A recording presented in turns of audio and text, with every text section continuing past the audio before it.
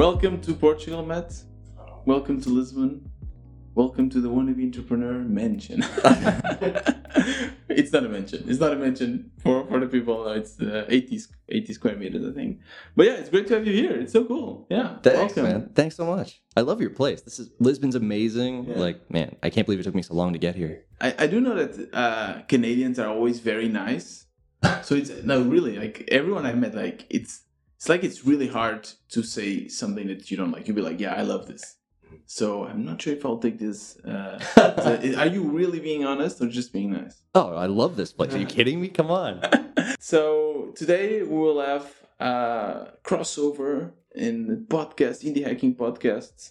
Matt is the indie hacker, and together with Mark LG is the host of Startup to Something. I keep on saying something to startup. You got it. Doesn't it make more sense? Something to startup. Well, it's like start up to something. Like, what are you getting up? You're getting up to something. Right. You're starting up to something. All right. I thought it was like, let's get something into a startup. That's kind of always my reasoning. I was like, yeah, it's something. Okay, startup to something, which is like, it's a really cool podcast because it's like the same format that as the wannabe entrepreneur, but you have like a partner to speak to. Yeah. Which is so cool because you have these dynamics. And Mark, that I also interviewed in the podcast, he is he's living the dream, right? Like he found the project, he's making enough MRR to like be so relaxed and everything. And every time I listen to you, it's like, yeah, he's me. Like he's, he's like having the same doubts and uncertainties and everything. So today we'll be just, chatting and doing our own version of startup to something. Yeah. But this time, two equal indie hackers that have still not made it and like are struggling and doing other thing. I love it. Perfect. Yeah. We have some beer. We have some pastel nata. I think it will be a great conversation. Shall we start by let's introduce ourselves while eating pastel nata. I'm down. That sounds incredible. So, pastel nata, for the people that don't know, go ahead. Oh my man, thank you. Is like my favorite dessert, and it's probably the most known here in Portugal. And you can get pastel nata anywhere, but there are particular specialty stores. And this one is a quite known one. They have like multiple stores across Lisbon, I guess the country as well. Sure. And this one is called Manteigueria. Well, we're not sponsored to say the name. We don't have to say the name. Yeah, that's fine. So let's try it out. Mm.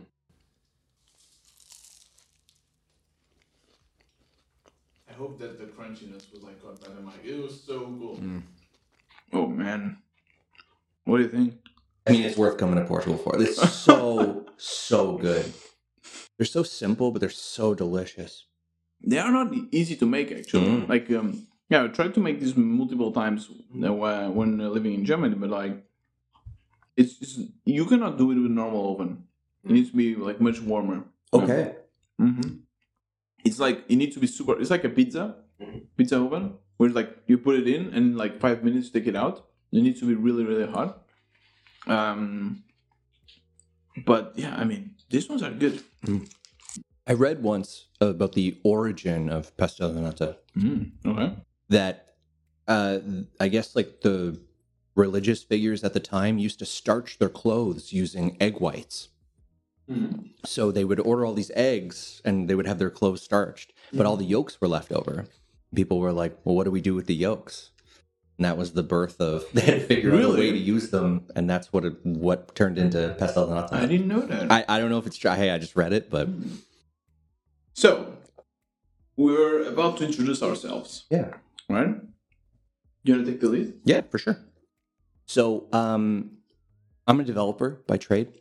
I've been in the field for 12 years or something like that. I worked in Wall Street, and then, I'm originally from Canada. I'm from Montreal. I started my career there. I worked on Wall Street, and then a bunch of Silicon Valley companies with Canadian founders wanted cheaper talent, so they started opening nearshore offices in Montreal. So I worked for a bunch of Silicon Valley companies.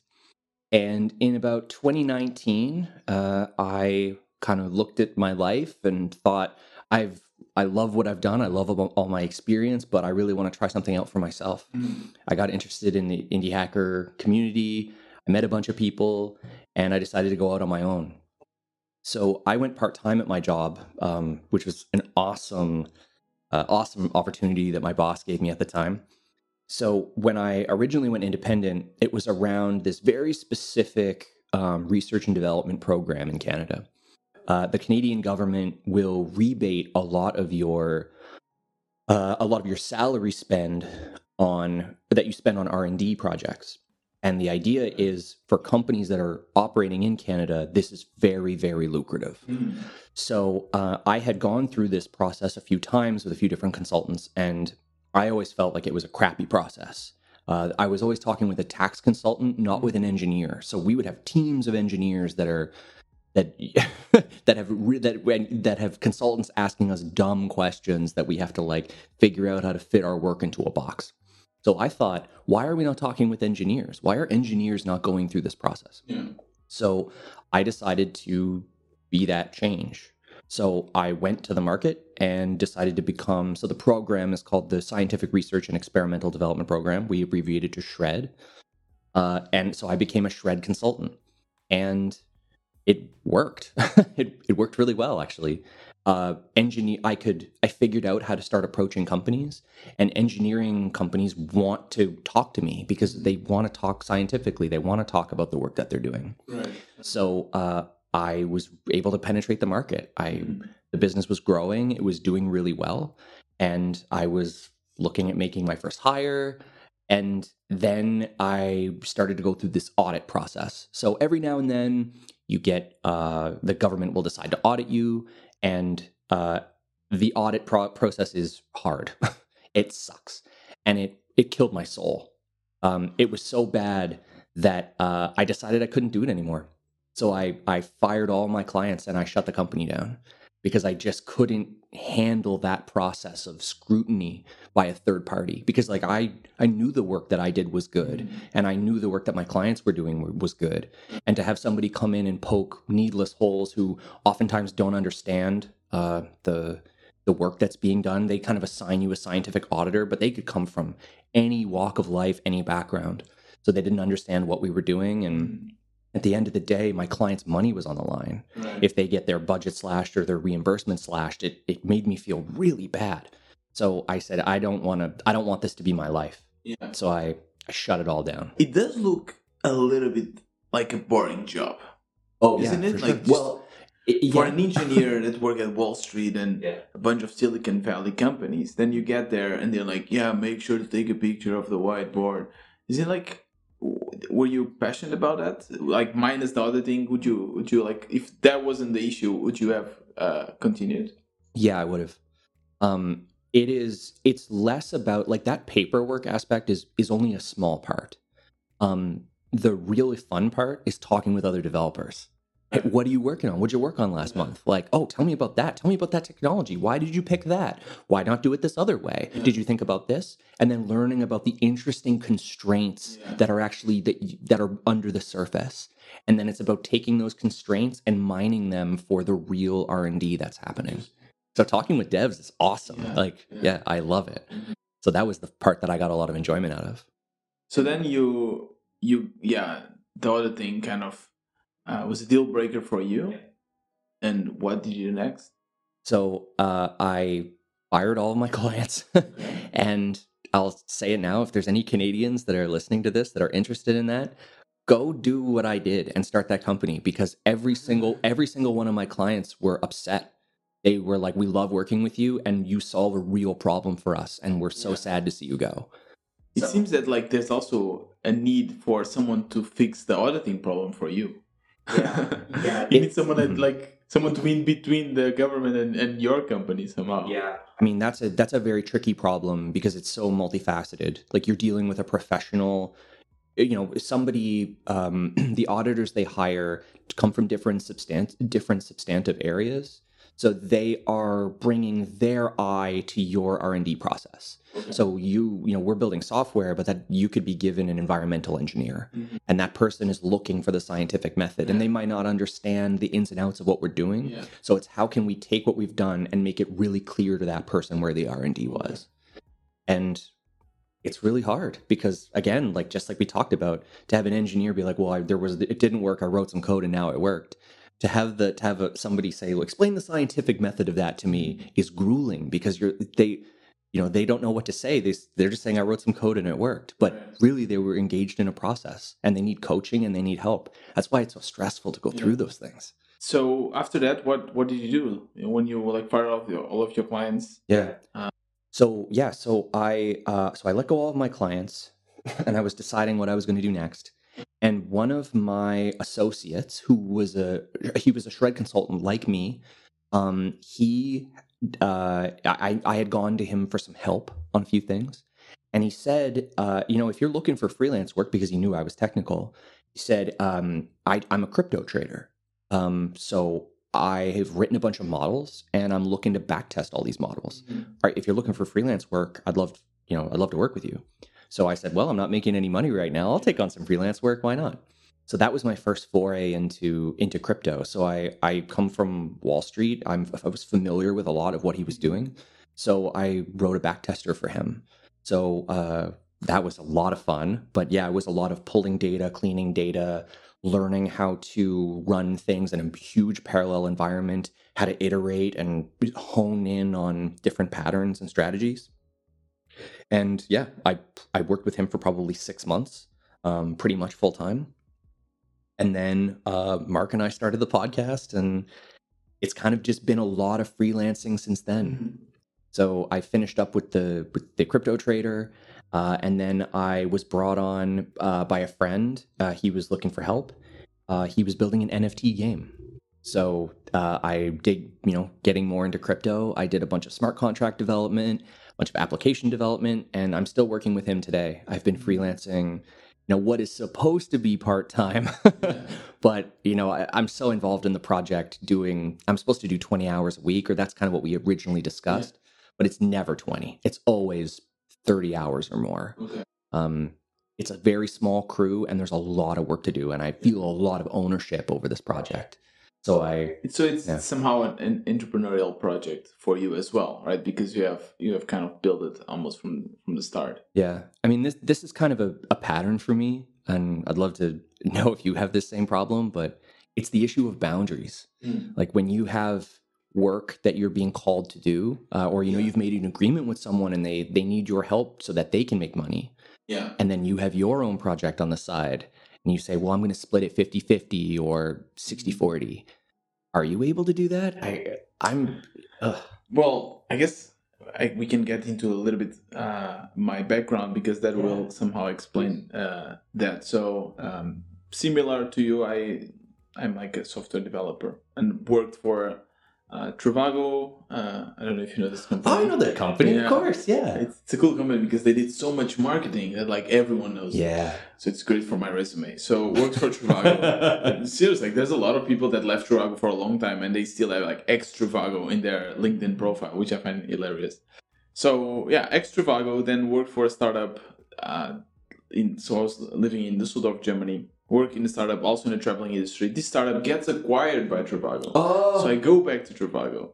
And then I've been like an entrepreneur all my life. Like it's really, when I think about it, on like my not childhood, like I guess preteens, even years, like there's a lot of people that say like, yeah, I always knew that I want to be a doctor. I always knew I want to be whatever. And I didn't know what I wanted to be. But if I think really into like my first memories, like with my friends and everything, I remember like selling bookmarks to my friends back in school, to the point where the teacher's like, hey, you cannot make money out of this. Like, oh, okay, I didn't know. We're drawing and everything, and then like selling it. So yeah, it's definitely something that it's somehow in my blood. And then when I started working in these companies, after a while, I'll be always trying to like start my own thing inside the company, right? Okay.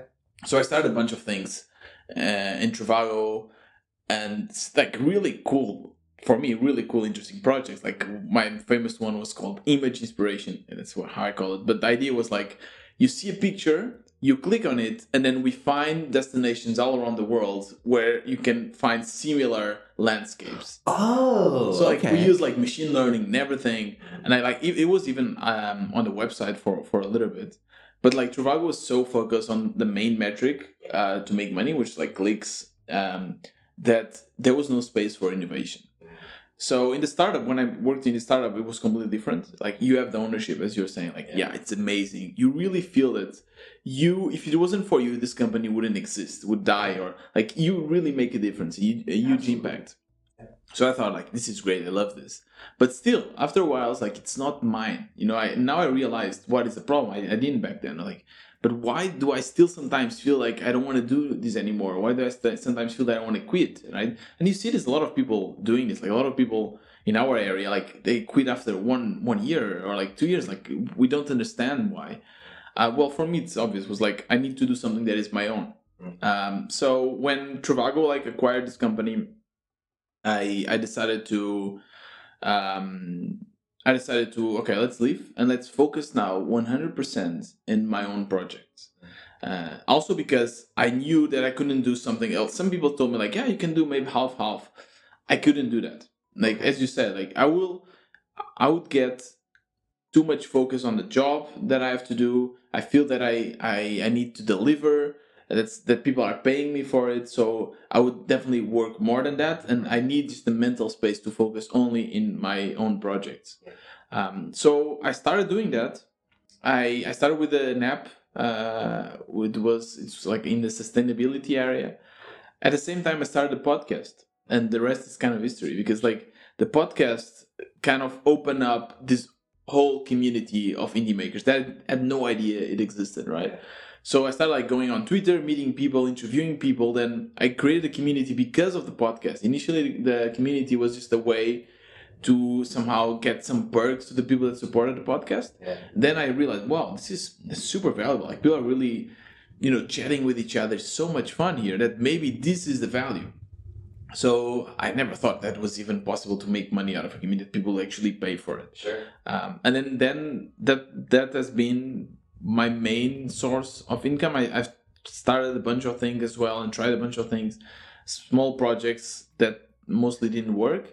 And the business of the community has been very slowly growing. So it's really frustrated because I'm at the moment at the 550 MRR, which is still obviously not enough to live. I'm kind of paying my rent and that's it. My share of the rent and that's it. Sure.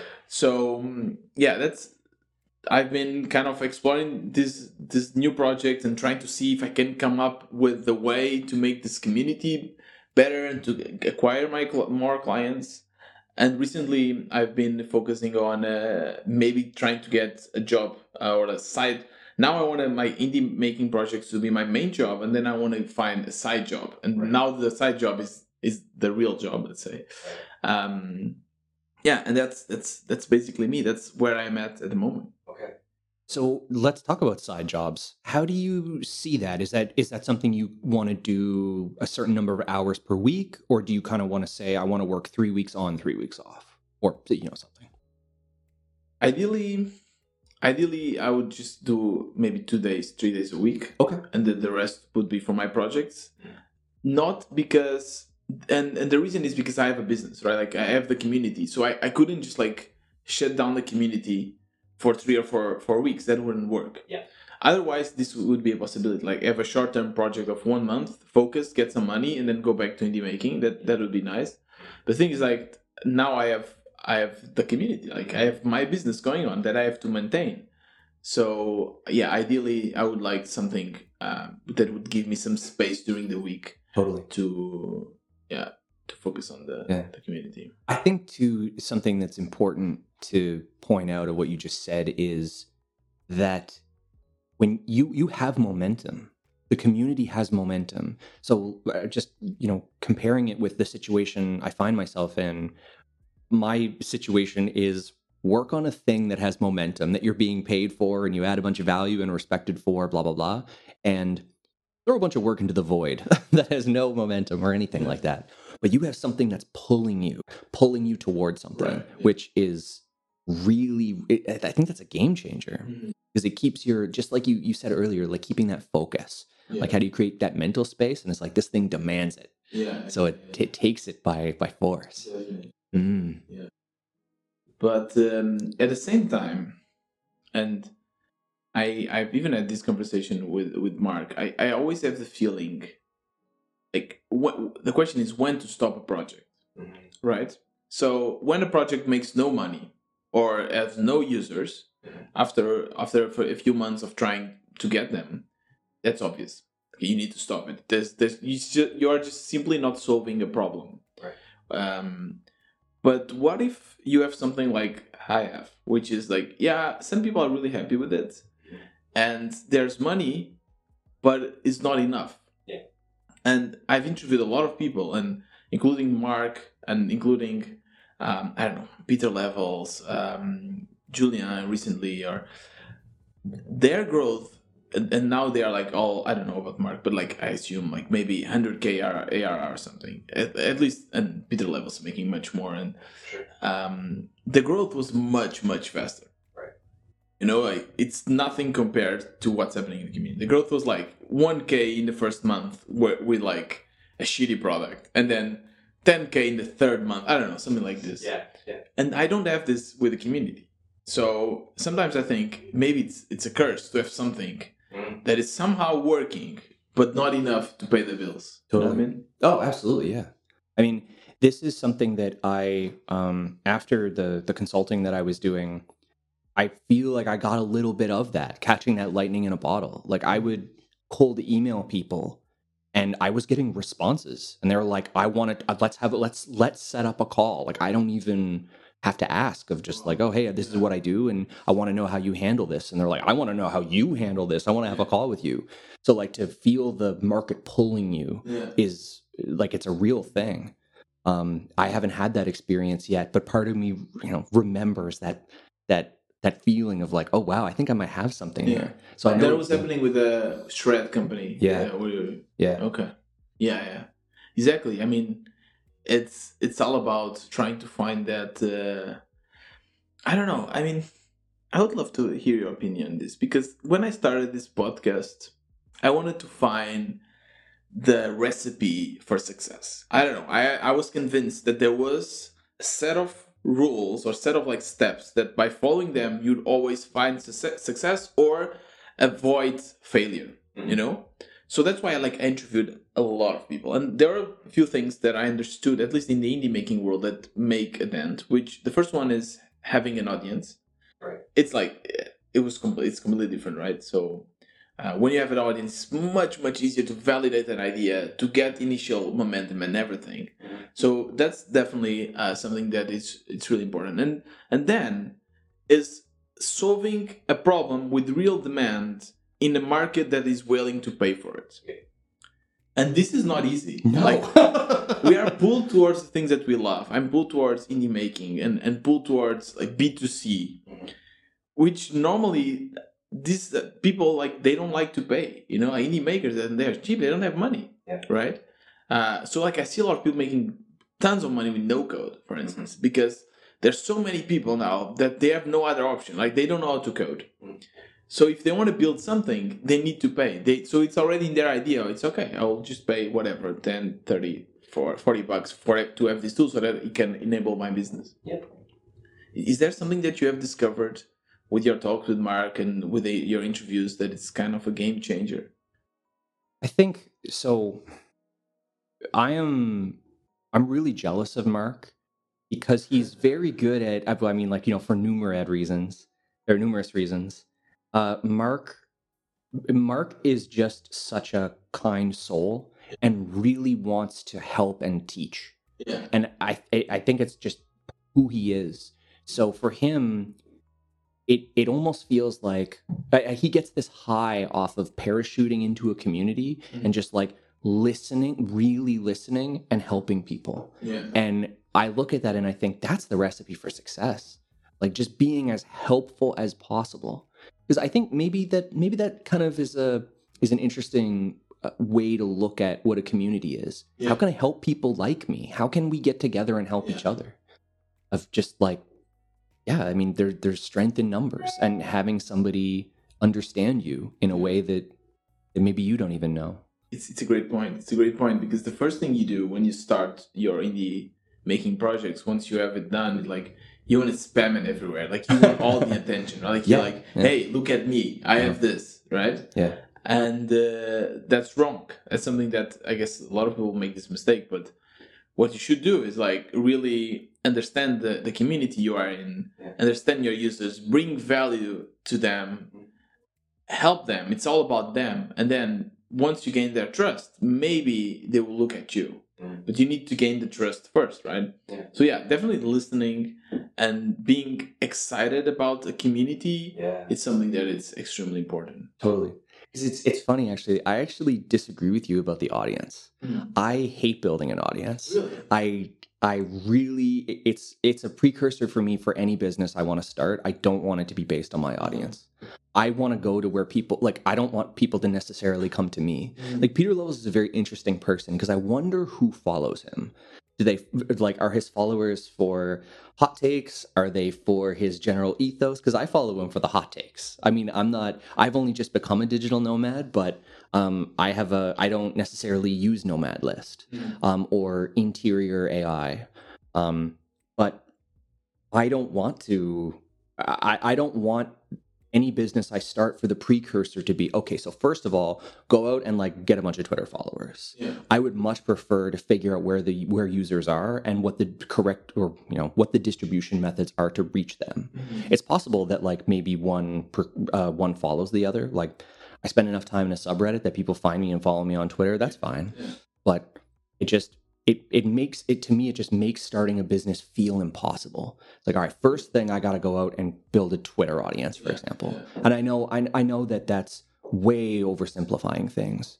Like, there's Amy Hoy and Alex Hillman run 30 by 500. I bought that course, and learning about like, how do you drop into a watering hole and to write blog posts and set up an email capture so that people want to hear from you, because you're giving them, they're on fire and you're putting them out. You're the only bucket of water to put out their pain. Yeah, of course. If you find such a problem to solve, then I don't think you need an audience, right? Because everyone is looking for it. Right. I see that happening a lot with no code, right? Like with Notion forms, for instance, with Julian. He basically created forms for Notion, something that didn't exist, but everyone needed. Yeah. So it was the moment he started, everyone was like, I need it. Like it's amazing. And if I could find that problem, I would love that. The issue is like, I don't think it's that easy, at least for me, to find this kind of problems to solve. Yeah. And when you have an audience, this allows you to take something, and you're immediately ahead of your competition, because you already have people that trust you. And then when you're launching, let's say you're launching on Product Hunt, for instance, that's a great example, because before I have an audience, I launched the community. You know how many upvotes I got? I got 6. 6 upvotes. To be honest, I didn't know anything about Product Hunt. So it's like I launched it at any hour and waited and nothing happened. I was like, what the fuck? Like, this is crazy. Sure.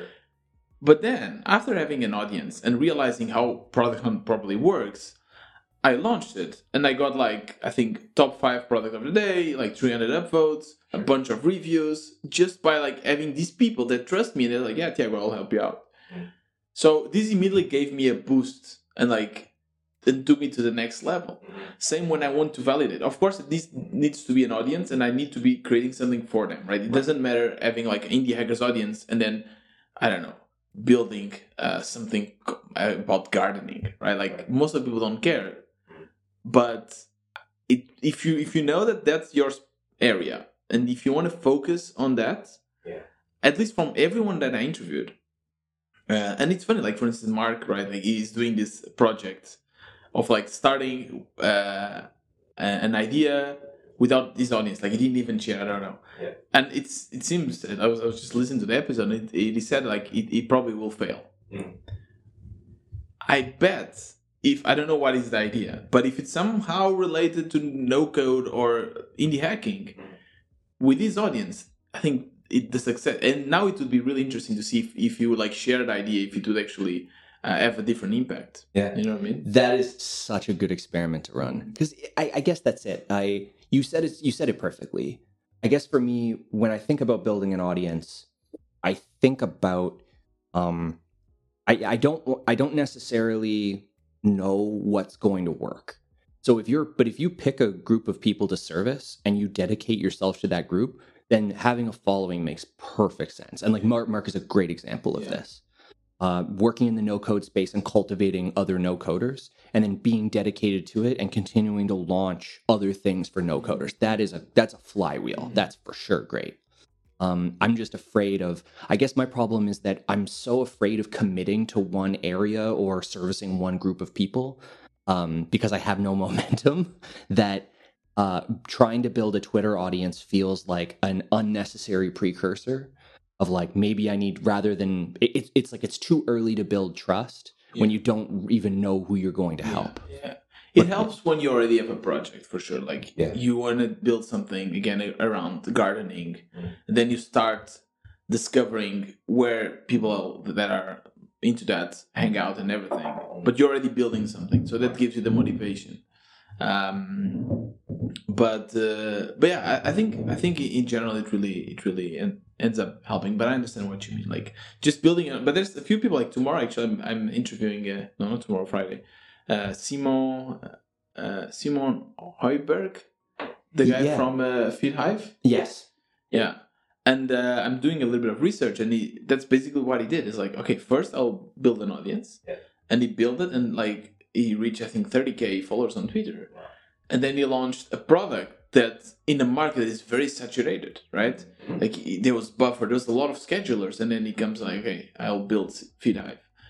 So it definitely helped him. Yeah. Oh, yeah, for sure. And in the indie hacking world, where you don't have money to spend on ads, because a lot of startups, what they do is like most of the budget. Why do you need 5 million? Is it for developers, R&D? No, it's marketing. Like I'll put all the ads possible.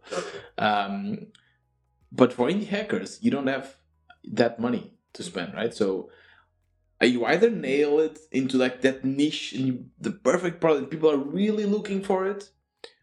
If you don't have that, I think it's going to be really hard to grow. Yeah, I mean, we have to understand we have to get the edges that we can get. Because we certainly, if we can't compete monetarily, we have to compete we have to run a race that we have a chance of winning. Yeah, exactly. Yeah. And going back a little bit to the job, we said we had a few topics to discuss, and this one is something that I think it's really interesting. So at the moment, I'm trying to find this compromise. Like I don't want to find a side job. Yeah. But I have to, right? Like it's been too long. I'm burning my savings. I want to reach the end of the month with more money than I started, kind of thing, you know? So I'm trying to, like, I've never worked freelance. I've never done any of that. So I'm trying to see what are the possibilities, right? So here's what's going on my mind. First, maybe I thought that I could just do like small scripts and bots for other people running communities. Because I mean, I run communities, I build bots, I know the expertise, I know the area. Yeah. So there's so many people running communities, I could just do that. And I have some cool ideas for bots, and they really work in my community. So I've like emailed and like tried to reach out to a bunch of people in communities, like basically offering my services. Right. And I got almost no answers, and the ones that did say like, okay, we're not looking for that. Like, we don't need your service at the moment. Okay. The second thing is the idea of a fractional CTO. Okay. Which is very exciting. It's something that I hear a lot of indie hackers speaking about. Yeah. And it seems such a cool title and such a cool thing. Like, I'm a fractional CTO. I just like help people hire and blah, blah. And I know that you also have some experience helping people, like companies with hiring process and everything. Yeah. So I had today a meeting with a startup. They are like just really, really starting. Like all of them have like side jobs, but they were able to like come up with some money. I don't know how. And they want to build this CRM. And they're trying to see like either they would just give this to, oh my god, I just said it. I will give this to a company, like a consultancy company, an agency, they will build this for us. But they want to have someone that is somehow part of the team that is like keeping an eye into the code, making sure that everything works fine. And at first they wanted a full-time CTO. I kind of convinced them they don't need it, or at least that I wouldn't do it as a full-time. And they said, okay, let's talk. And today we had our first meeting. And in the end, they were like making a bunch of fair questions that I had no idea how to answer. First of all, like, how long will you stay with us? You know, like, you build this, after like 6 months, will you stay? Will you help? Are you going to hire yourself the people? Or are we going to hire and then you manage them? You know? How long do you want to work per week as well? And how much money will you ask for? You know? Right. So those are a bunch of questions that I have no idea how to answer. Okay. So maybe a good place to start with is, what do you want? So like you're taking a job because you have to make money. When I got started with freelancing, I mean, rate is for me is one of the biggest questions, because I knew I was capable of working full time. So I said, I can give you this many hours a week, but then it's like, well, how much do I charge? So for me, it was just triangulation of, I talked to a bunch of different people. I saw a bunch of different rates. I kind of put them in an average and I took the average. And every time I get a new client now, I just increase it by $5 to $10 per hour. I charge in Canadian dollars. So I just increase it by $5 to $10 per hour, and no one has pushed back on me yet. Okay, so I guess like working backwards from what you want, of like, okay, so how much money do I want per month? Or what's my, what's your goal? Like maybe you want to save 50,000 euro so that you can go back full time on your work. So maybe it's like, all right, well, depending on my rate, how long is that going to take me? And then you can kind of figure it out from there. Right. And then from there, you can kind of start to set expectations with your clients of like, okay, well, how much money do they have? And how much can they afford to pay you over how much time? Because maybe they think they want someone full time right now, but that's going to burn their runway a lot faster than if you extend it out. Maybe you'll be able to be with them for longer and give them more consistent support over time versus a big burst of energy. Right. But how would you do it? So the thing is, like, they already told me how much money they have. Okay. They already told me, like, that's our runway. And then I think, okay, can we spend it all? Like, what is the situation, right? So do I decide my paycheck? How would you prefer doing it? So would you say, okay, I will take care of everything. I'll get a team, I'll start a hiring process and manage, and maybe also do a little bit of coding? Or would you like prefer to say, like, you select a bunch of candidates, I help in the hiring process, and I help like just doing an overview on what they are doing, but I don't do any code. I just, keep an eye on things. Yeah. My opinion here is about transparency into the work that's getting done. Because the problem is, if they're not technical or they've never worked with a technical team before, they probably don't understand, what do I get for 2 weeks of a full-time programmer? Yeah. How and like you've built a schema out, but like I don't really understand. Can I use that? Like, can you demo that for me? So like helping them to understand where the project is at and what their pace is, I think is probably really important. Well, I'm just, I'm spitballing, but if I were non-technical and I gave a big pot of money to a technical person and they promised me the world, I would say, great, I would like weekly updates on how the world is going. Yeah, I never thought of it. Like they have no idea about the tech, area and everything. So they need someone, that's what they're hiring basically, someone that translates this to them and assures them that things are getting done. Like they don't really care if I code or not. They just care that, okay, we need this done by this deadline, right? And like they're paying you for an outcome is the best way to think about this. Like we're used to billing by the hour, but the reality is like they're paying you for an outcome. And if it's just you coding, then you can start to set an expectation of how long until this is done. But if you have enough money to start hiring people and to bring more on and to be able to take on more work, they're going to get a better sense of, when we add more staff, this is what the result is. And like, at least for me and all the work that I do, I'm always racing towards something demoable so that you can always attach the work that you're doing to the demo that you're giving. So, I'm building a new screen, I'm building a new this, and this is how it changes what you already have. So it's always a playback to this is what you bought this week. And I don't know if that's necessarily like a healthy pattern to be in, because sometimes it's not that clear, but my clients are always very happy when you show them something, especially when they're non-technical, because it looks like magic. Yeah, that makes sense. Yeah, it's interesting because when I am as an indie maker, I don't have to like satisfy anyone. Like I take all the consequences, I take all the risk. Exactly. Yeah. Right? And that, of course, there's a lot of bad things about that, right? A lot of stress, anxiety. Oh, yeah. But in this case, I also feel a little bit stressed out because I've never done this before. Sure. And these people are trusting their money, money that I don't know how they got it. Maybe they asked around, whatever, on this. And like, what if I'm not able to deliver? It's not only me, right? If I'm not able to deliver my project, the indie lottery, the community, okay, fuck it. It's my fault. I have the risks. I control everything. In this case, I don't know. It stresses me out just to think about. Man, I need to hire people. I need to like get this done. And what if like I don't like them, or what if they start? They just keep on asking for more things. Like managing a client, and it's different kind of a challenge, I'd say. I totally agree, but I'm willing to bet that you've actually done this in your career. Like you had a boss or a project manager or a product manager who said, "Where is this? Can we have it by the end of the quarter?" Yeah. And you're saying, "Well, let's take a look at the plan and let's see, is there something we can cut? Can we get us closer to the goal? Can we decrease complexity? Is there something we can do?" Like, is that something you've done before in your career? Sure. Yeah. This is no different. Yeah. It's no That's a different. good point. Yeah.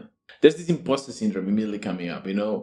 I part of me will think, you'll make a shitty job. You won't be able to, because like I love coding. I absolutely love coding, but mostly as well because it's a way of creating. Yeah. Right. So I've worked like I moved full infrastructures to like AWS. Like I had companies depending on me on this. Right. So it's not that I've never done this, but I always have this feeling that I don't care too much about using the latest, most performant library or whatever. I just want to make something that works. And I've seen, especially in this startup I work, like I've seen that when you just outsource your code to someone else, sometimes it's completely shit. Like, and I've seen it. So I guess I'm also a little bit afraid of delivering that, of delivering like a really shitty code. And I shouldn't say this because I really hope they don't listen to this. Well, no, like this is a very interesting thing because I've had a very similar experience here. So when I was building the backtester for my client, he really wanted, so he was not technical and he really was like, no, Python is where it's at. We got to do this in Python. Now I'm a Java programmer. So I said, okay, well, if you want to do this in Python, I might not be the person that you want to hire because I have to skill up. I'm going to make a ton of mistakes. I didn't say that, but I basically was like, I'm going to have to familiarize myself with the technology. And in my mind, it's like, it's going to be slow and it's going to be shit. So I'm like, you got to learn.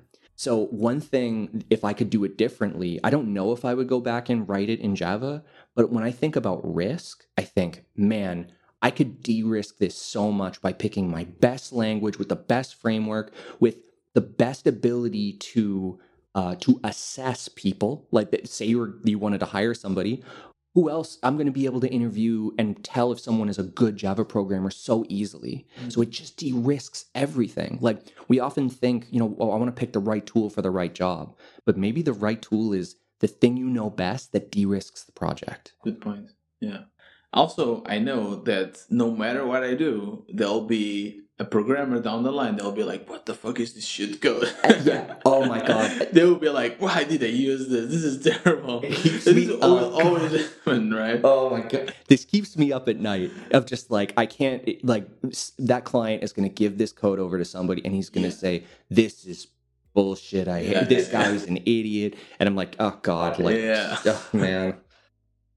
whatever. That will happen, yeah. It doesn't. Well, I mean, the nice thing is if you give yourself over to it and you know that it will happen, then it doesn't matter what you do. The outcome is a given regardless. So all you could do is your best. Definitely. What other topics you want to talk about? You have some a list there? Yeah, I got a few things. So something that I'm curious about is co-working. So I've had such amazing co-working opportunities in the last, let's call it, year. I started before I left Montreal. I'm a digital nomad now. I've been since June of this year. I started an indie hackers meetup. It's really cool when you say. By the way, and digital nomad. No, it's a lot of fun. It's my wife and I, and we're on the road. Really cool, But I've had amazing co-working opportunities. So before I left Montreal, I started an indie hackers meetup, and that's how I met Mark LG, my co-host. And yeah, I met a bunch of people and I've co-worked with a lot of them. And now I've been living in Victoria, British Columbia, and the co-working space I'm at is amazing. Like, we're throwing work back and forth. We've really created an awesome place. What's your experience been like with co-working? Like, what is your daily setup? Are you working at home? Are you co-working? What's up? My daily setup is here, in the desk, where I guess people cannot see it, but I basically wake up and work from here. I've tried co-working as well. I'm trying to keep it as cheap as possible, so that's why I don't do it more often. Sure. I'm an extrovert, right? So I get energy by speaking with people. Yeah. So the fact that I'm here alone, the whole day, right? Mostly, it doesn't help. The community really started helping, but because now I have people to talk. Yeah. And a lot of indie makers as well, and we have a lot of chat. Even today, there's people in the community that's hey, let's have a chat about the fractional CTO thing. So that really helps. I first tried doing there's a co-working space really nearby here, so I thought, okay, let's go there and check it out. And my experience wasn't great because I got there and most of the people there were startups. So small startups, because I guess that's how a lot of the co-work spaces make money here. They rent a part of their office to a company. Yeah, for fixed term. Exactly, yeah. So I don't know, I got there, they didn't have floating desks. They said maybe you can stay in the kitchen. I was like, okay. I was sitting now in the kitchen, and I don't know, I felt awkward. Sure. So I thought, okay, I could put a little bit more time into creating relationships here and meeting people, but I didn't feel like it. So that one didn't work well. Then I returned and I thought, okay, maybe it's not for me. Then I started trying out other co-working spaces, and I tried the Now Beato one, with the crazy vibe, which was cooler, and there's more indie hackers there. So now I'm in this desk with other people. So I thought, okay, this could be something interesting. And then the other one that I told you also, it's called Idea Space. Yeah. So definitely, I can see myself doing all of these connections and being energized by just being around these people. And mostly, if I now start getting a little bit more money, this is something that I would like to do. Sure.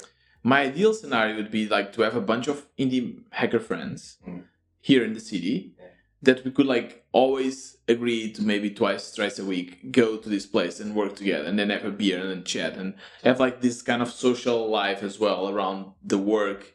Because I'm working a lot, right? I need the time also to focus, but I also need to just grab a beer and chat a little bit. So that would be my ideal scenario. Plus the networking effect that you just said, it seems really, really exciting. Yeah, I think of the co-working that I've done, especially in Victoria, the co-working space that I'm in is not necessarily technically focused. There are a few tech companies, but there's a lot of just individual consultants. There's a lot of creatives.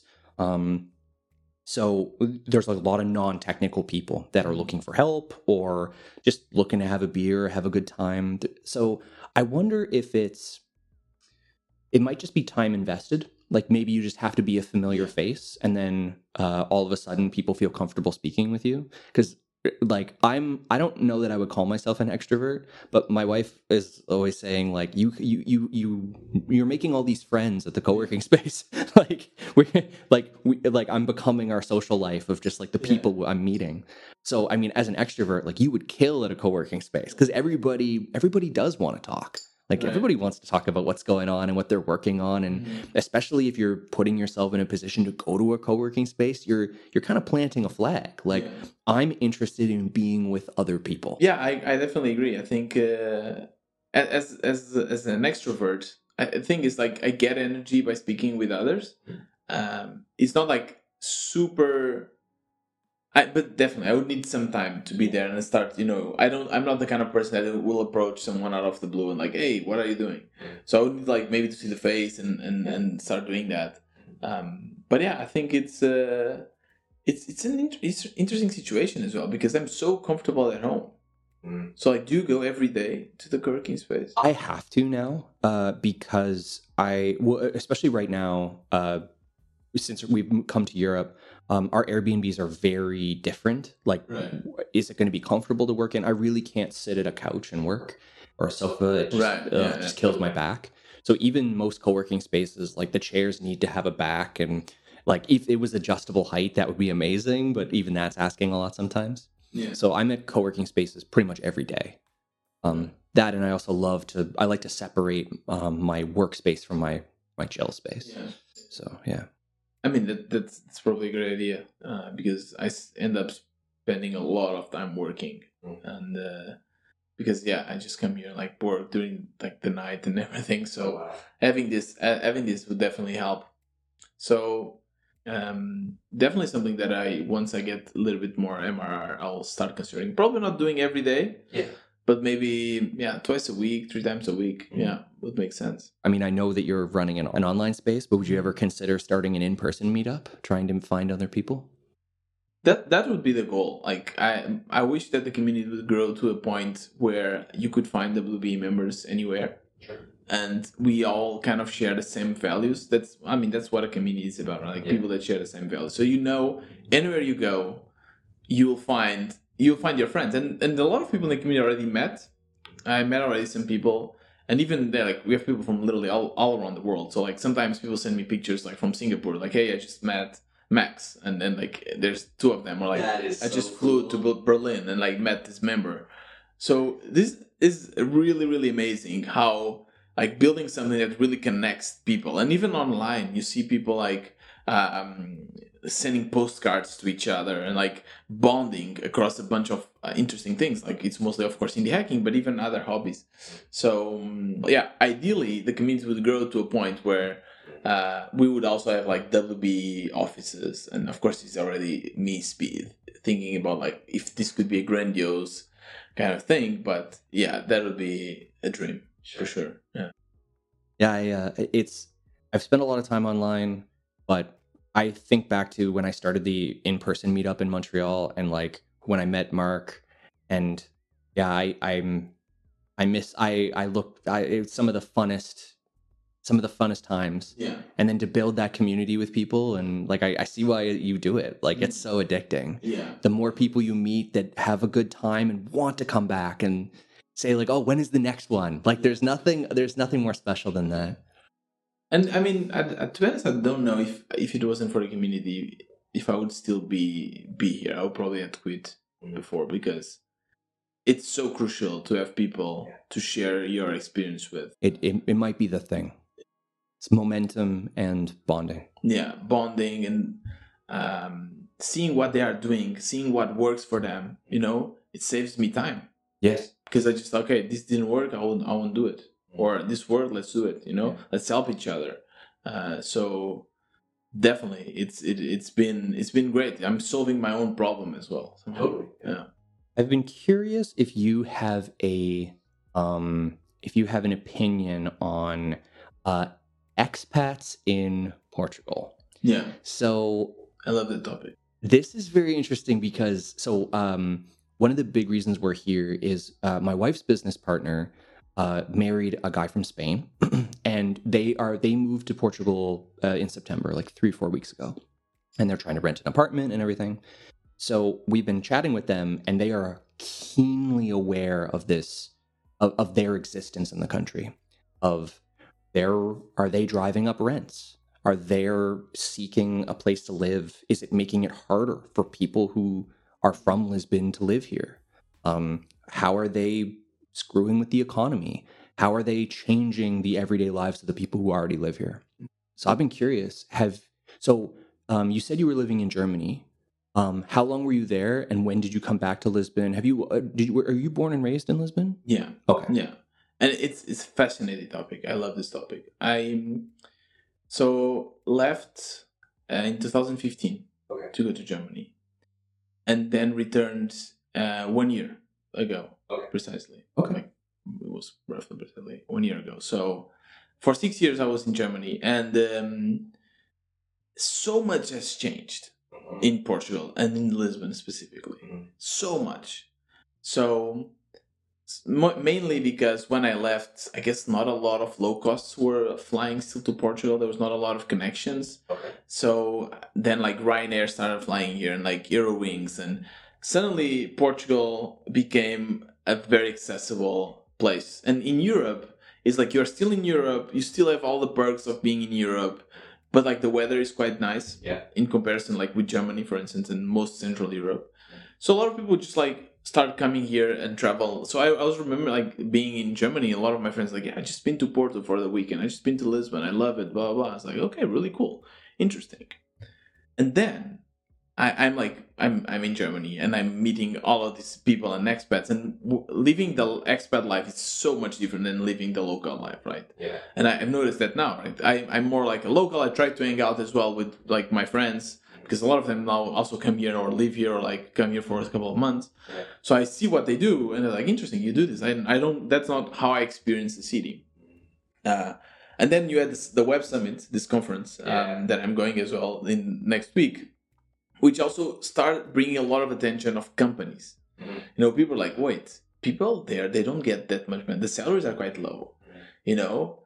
So it's kind of the India of Europe kind of thing. We can just go there. It's true. Like, it's funny because a lot of people also do like this sustainable fashion. They say like sustainable fashion. That means that it was made in Portugal, where the wages are also really bad. So like made in Portugal is really sustainable. Yeah. So people start like, okay, we can bring people there. We can start opening offices there. Things are cheaper. And then at the same time, our government started to bring a lot of perks to digital nomads, and like you have less taxes and everything. So then a lot of expats and remote work, especially after COVID, started also coming to Portugal and living here. You know, like Peter Levels is a great example. Yep. He was like digital nomad and nomadic for a long time. Then he found Portugal and was like, yeah, this is a great place to like at least to be here like half a year or something. And he even like created a service to bring more people. Yeah. So suddenly we have this influx of people that are making great money, and they start saying, yeah, Portugal is cheap.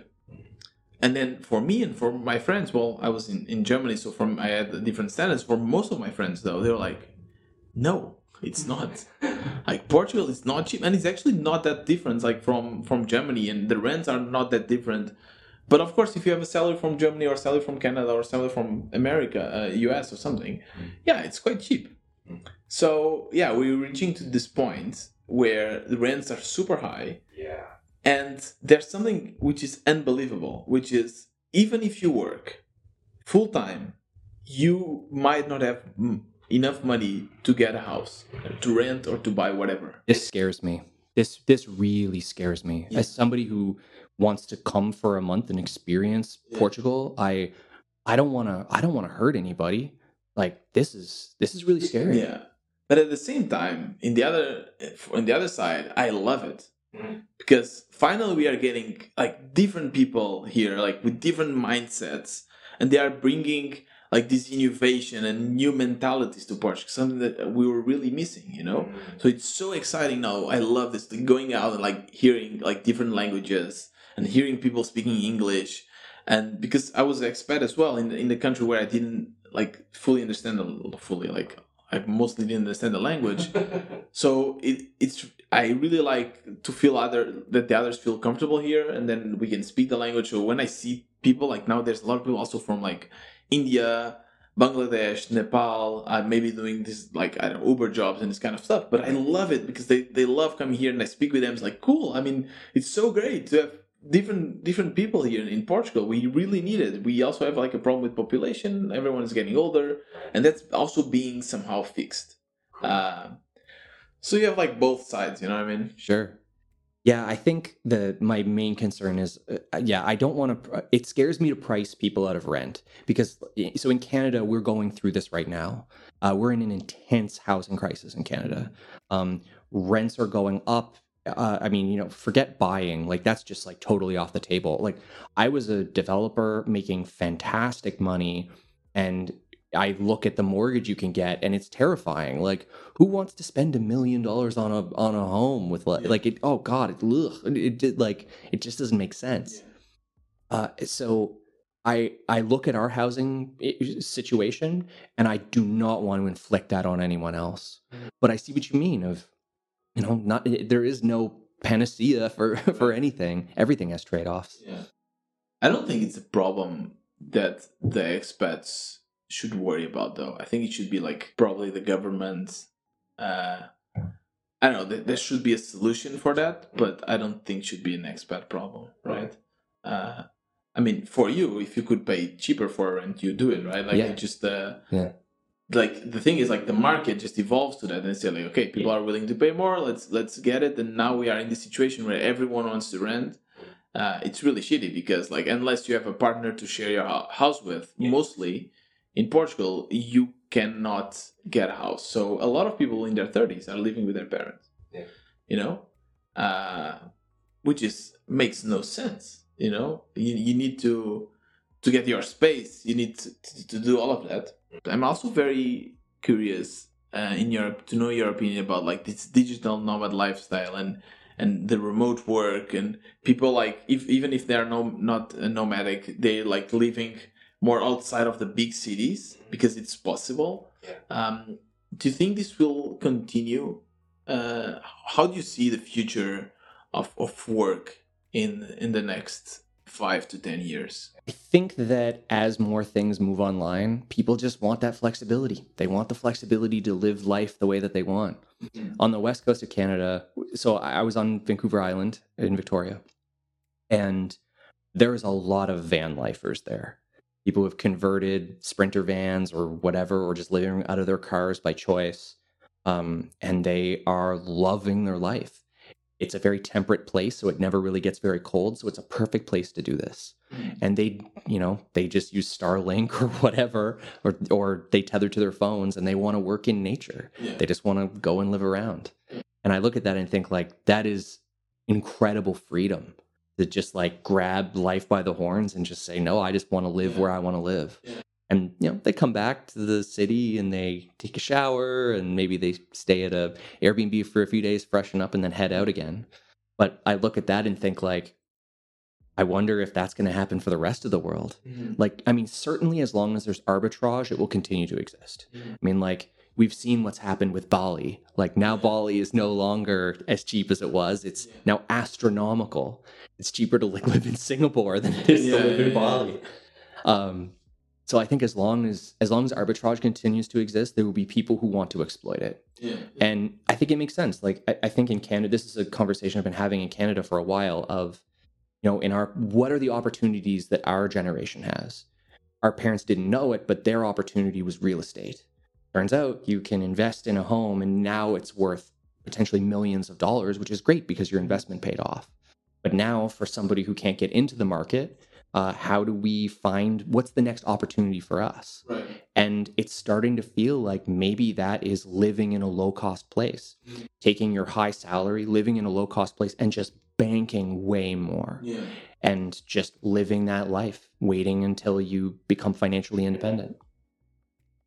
My issue with that is, and also a little bit with being a digital nomad, and you've been doing that only since June, so it's still not a lot of time, but how do you manage friendships? Because for me, again, like as an extrovert, there's the people that I like, my work friends, and people that like I get the energy from just by chatting, but they're not really my friends. And then I mean, they're my friends, but they're like big friends, whereas for me, I describe friendship, a true friendship, as like a person that I just wouldn't mind just hanging out with. Like, we have nothing to do and no plans, just like drinking a beer, chilling, and we just enjoy each other's company, right? Like, and this kind of friendship takes time, So in my ideally like social scenario, I would have all my good friends or a bunch of my good friends living at like a walking distance of me. Yeah.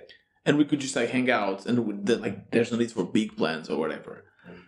When you're like constantly flying around, like 1 month here, 1 month there, how do you manage that? I manage it not well. I would say that I've continued the Zoom life of having, during COVID, we all did let's have Zoom beer, let's do this. I still do that with a lot of my friends. They have kids. So even if we were to go visit them, they're on a timetable. They need to go to a place and take care of the kid. Like, their kids are their hobbies right now. Yeah. Or they're at that age where the kids are their hobbies. So those types of friendships I have to maintain over Zoom. Right. Like, maybe they were living in, other cities or that sort of thing. But I think for me, it's like, even if we did live in the same city, they're on their own timetable. Mm-hmm. So to be able to go by and have a beer is disruptive for them, just where they are in their lives. Right. So I've been able to cultivate that continue to cultivate that over Zoom. But it's definitely not the same as, it's Saturday afternoon. Like, let's just, I don't know, have a barbecue or something like that. Exactly. Yeah. So I don't know. I don't have a great answer. I think I long for something like that. So I put a lot of energy into try to cultivating it wherever I go. And the nice thing is, people are always looking to hang out and they're always looking for friends. Yeah. Especially, I mean, I was definitely noticing this on the West Coast. One of the big, because there's so much, nature is a big part of life on the West Coast of Canada. Doing a lot of hikes, getting outdoors is a big draw of living there. Mm-hmm. So it's very common to be like, oh, hey, we're going to do, it's a Monday after work. It's good, especially in the summer when it's light for so long. Oh, we're going to pop up to Mount Work and we were going to just hike it and come back. And you're like, okay, sure. So like these kind of impromptu hikes. So there definitely tends to be a lot of, what are you doing on Saturday? And like Saturday is the big day to say like, all right, we're gonna do a hike. Yeah. So in order to, I don't know, like there's lots of opportunities there to like join into somebody's posse and then like, I don't know, do an activity together. Yeah. Yeah. Interesting. Yeah. So you just need to make sure you connect with these people that are living a similar lifestyle, right? Yeah. And I it's interesting also what you mentioned about Zoom. I think that more and more we are living in this kind of metaverse, yes, we are. Where, I mean, my life is my laptop, right? Like, I wake up and I open my phone, then I go to my laptop, then I watch Netflix. I meet a lot of people on the laptop and everything. So even though I'm not like immersed in it, it's somehow already happening, right? We are already living online. Is this going to be the future more and more, that like people will get their VR sets and like hang out with people across the world? I mean, the technology is going to have to get a lot better, because I can't put VR goggles on without getting sick. Really? Every time I put them on, I get so sick. Oh, man. But it's a good question. I mean, let's say that it did work. What do we do? I mean, I think it just depends on what you want. Yeah. I think that for me, a touch barrier is really important, or not barrier, but breaking a touch barrier, I guess I should say. Physical contact is, I don't know if you've ever read that like funny book of like the 5 languages of love. But it's kind of a silly book, but it's, I've heard it, though. Yeah, it's, I don't know if it's like pseudopsychology or anything. About like being like a visual person, auditive person. Kind of. Yeah. So it's like, what are the things that you want out of a relationship? Right. So let's see if I can remember them. There are words of affirmation. Right. You're doing great. Yeah. Physical touch, quality time, acts of service, and gifts of affection, or gifts, something like that. And we all kind of have 1 or 2 that we want. Yeah. And then there's the 1 or 2 that we give. So for me, I'm a big physical touch person. Right. I want it in all my relationships. So I definitely find that I get along very well with like Latin American people, for example, because we're very touchy and huggy. Yeah. So it's something I really like. So I tend to gravitate towards people like that. And that's something that I would need in the I would need in this metaverse to That's feel something to feel missing complete. from Zoom now. Yeah. Yeah. You know that. I need a hug. Yeah. You cannot have hugs. Yeah. Interesting. Yeah. Good point. Yeah. I don't know. It seems that we are still a little bit far away from that, but you never know. You never know. So, what are your like next steps, right? So you freelancing a lot, but you want to like do your own thing as well. Yeah. What are your plans? How you want to accomplish that in the next year or so? Yeah, that's a powerful question that I've been asking myself a lot lately. So like, I'm very open about this, but like, I go to therapy weekly because this is really hard. Like I have dreams for myself and I want to accomplish them. And I get in my own way. I'm very good at self-sabotaging myself. So what I've learned, most of my growth over the last probably 2 years has been learning to meditate and learning to, hear the things that my body is telling me, hear the things that are going on in my mind, and talking myself down from the ledge of the things that my irrational body is telling me. So where do I want to go? Well, I would love to start a product. And I think even to take it back from that, what I really want is I really want to find people that are fun, that I can serve, that can derive value from the work that I do, whether it's a product or a service or whatever, and engage in that trade and be paid for that work. Like, I get it a little bit with freelancing, of I have a skill that people really love and they are willing to pay me for it, but I want to do it on a grander scale. I want to help more people. And right now with freelancing, I'm kind of helping just one client at a time, and that's fun, but it's not taking me closer to my goal. So right now I've been, the discussion I was having with my therapist today was this question of boundaries, being able to work 3 hours a day versus 4. Yeah. Or on 3 hours on your stuff and 3 hours on someone else's. And I've worked really, really hard over the last year to try to build that boundary up, to be able to work half and half, because it's scary to try to say, well, I'm going to quit my income and have no income and try to work on a SaaS. And I mean, that, like, for example, the SaaS ramp of death is real. Mm-hmm. It takes a long time to turn a profit. Mm-hmm. So trying to figure out, like, well, I don't want to just be on a slow ramp, the ramp of death forever. I would rather have that, side income.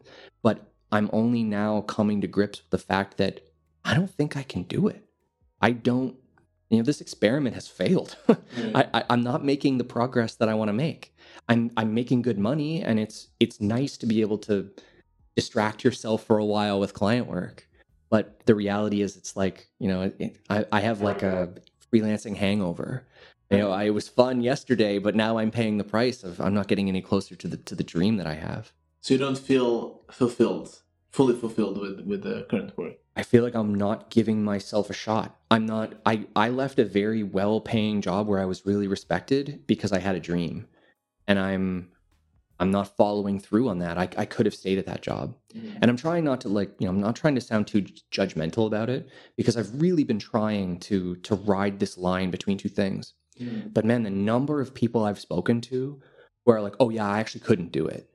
I did a sprint, I made some money, and then I quit and did my own thing. And then and they just go back and forth, mm-hmm. because they're like, I can't do both at the same time.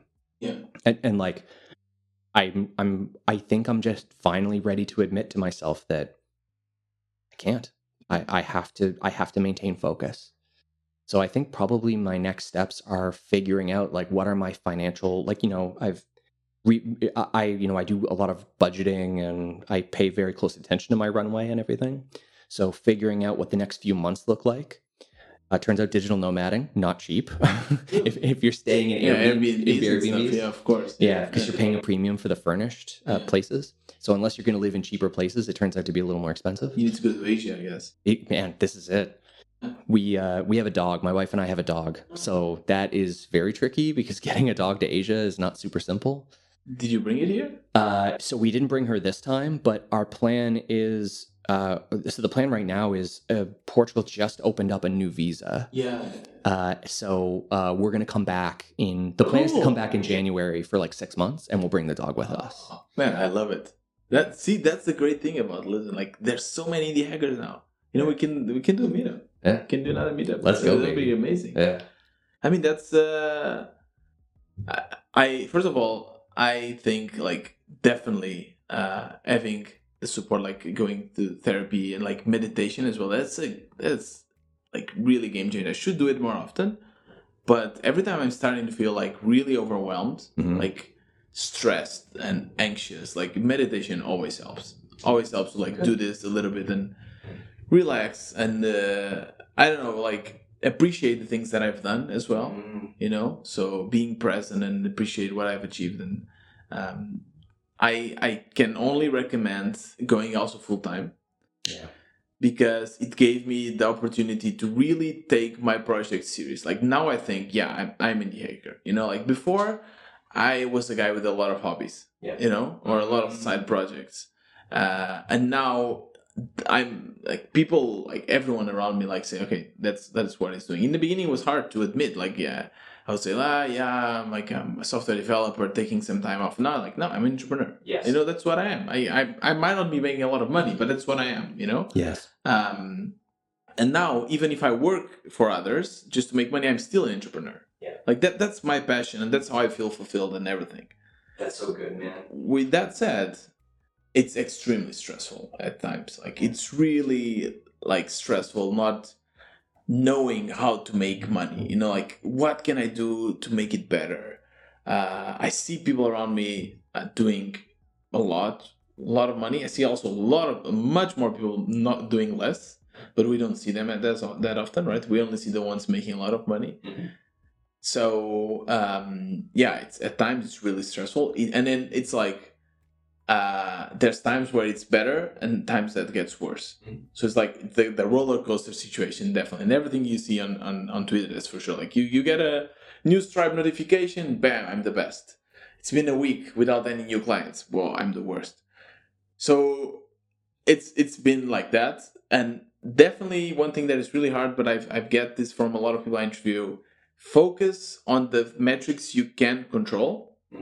So focus on learning. Like I want to learn new things. I want to learn SEO, whatever. This is something I can't control. Work X hours per day or whatever. Like things that you can control. If you focus too much on the money, if you focus too much on the followers on Twitter, whatever, things that you do not control, you will end up frustrated. This is a very subtle thing that, like, I feel like I have to relearn over and over again.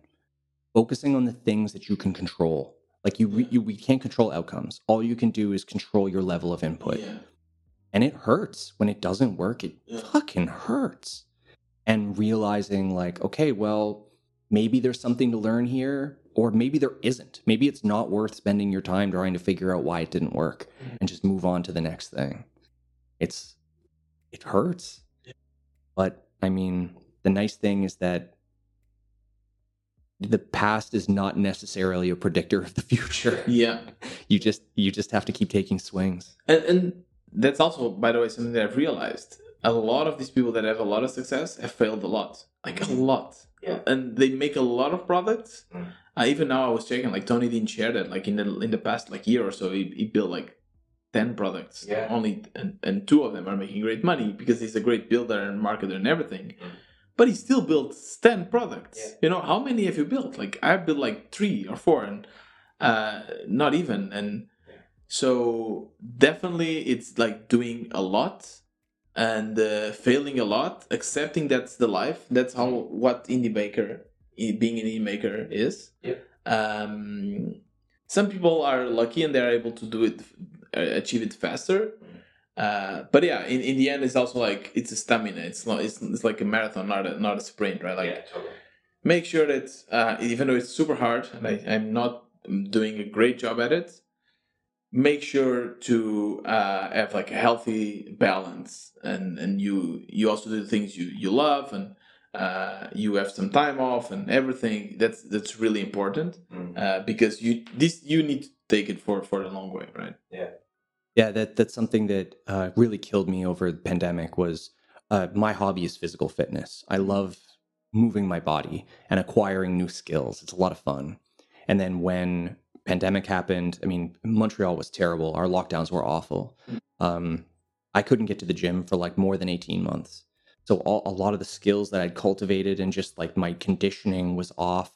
I really like being in a gym. So I can't think of a bigger punishment than working out at home. It's horrific. But like now that I'm back and I can move my body again in the atmosphere that I want, it just reminds me what working at 100% capacity looks like. Yeah. And then it's like when you get down to like 80%, you think like, oh man, like I'm not giving it my all today, or something's missing. And then, when you get up to that 100%, you think, I think, oh, I can do anything. I can conquer anything. Yeah. I totally agree. Yeah. For me, it's the same. Going back to doing sports also was a game changer for me. Oh, it's so nice. Yeah. To be more healthy mentally as well. And also don't feel like I'm always sitting down. So it's just going out and doing something high intensity or anything. It's definitely great. That's so nice. I think people will have a lot to listen to. We spoke about a lot of topics, but really, really interesting. Thank you so much for coming. I'm super excited that you're coming here for 6 months. That's the plan. In next year, so that'll be really cool for sure. Maybe it's the time that I'll go to a co-working space. And we can start creating our little indie hackers group there. Yeah, let's take over. I mean, you start laughing and people are like, oh, what's so funny over there? Yeah, what are these two up to? I have a bug. I lost another client. To the pub. Yeah, to the pub. Anyways, you have a podcast, right? I have a podcast. Yeah. Yeah. Our podcast is Startup to Something. So you can catch us at startuptosomething.com. It's hosted by me and my very good friend, Mark LG. What does LG stand for? Levin Gagnon. So Mark has a French name. It's Marc. So Mark runs powerimporter.com, a syncing tool a no-code tool to sync between Airtable and Webflow. It's a killer product. It's awesome. Mark is an incredible product designer, and he's built something really great. I am on Twitter. I don't have anything to promote other than the podcast. Everything will be in the show notes anyways. Yeah. But you can catch me on Twitter at MDGale. I tweet a lot about feelings. I like when I like to validate other people's feelings. It's something we don't talk about often enough. Yeah. So I'm really open about therapy and mental health and everything that goes into that. Yeah. It's really important also to speak about that. I tried to interview a few people also around that topic in the podcast, but I don't think it's talked enough. So a lot of people suffer in silence. So it's great to have more people like you doing that, like showing that face as well in the building public space. Yeah. Again, now for real. Thank you so much. Boom. Cheers, man. Good to have you. And this was my conversation with Matt. I hope you enjoyed it. If you want to know more about what this podcast is about, make sure to check out the previous episodes. I've been narrating my indie journey for 1.5 years now, and I've interviewed more than 60 different indie makers. I've learned a lot from them, and I'm sure you will too.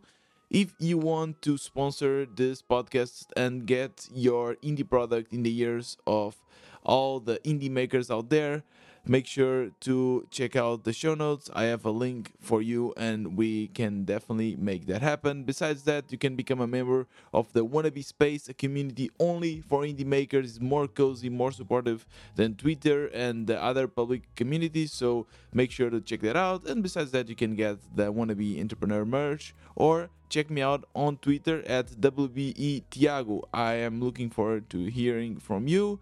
This was another Wannabe Entrepreneur. See you next time.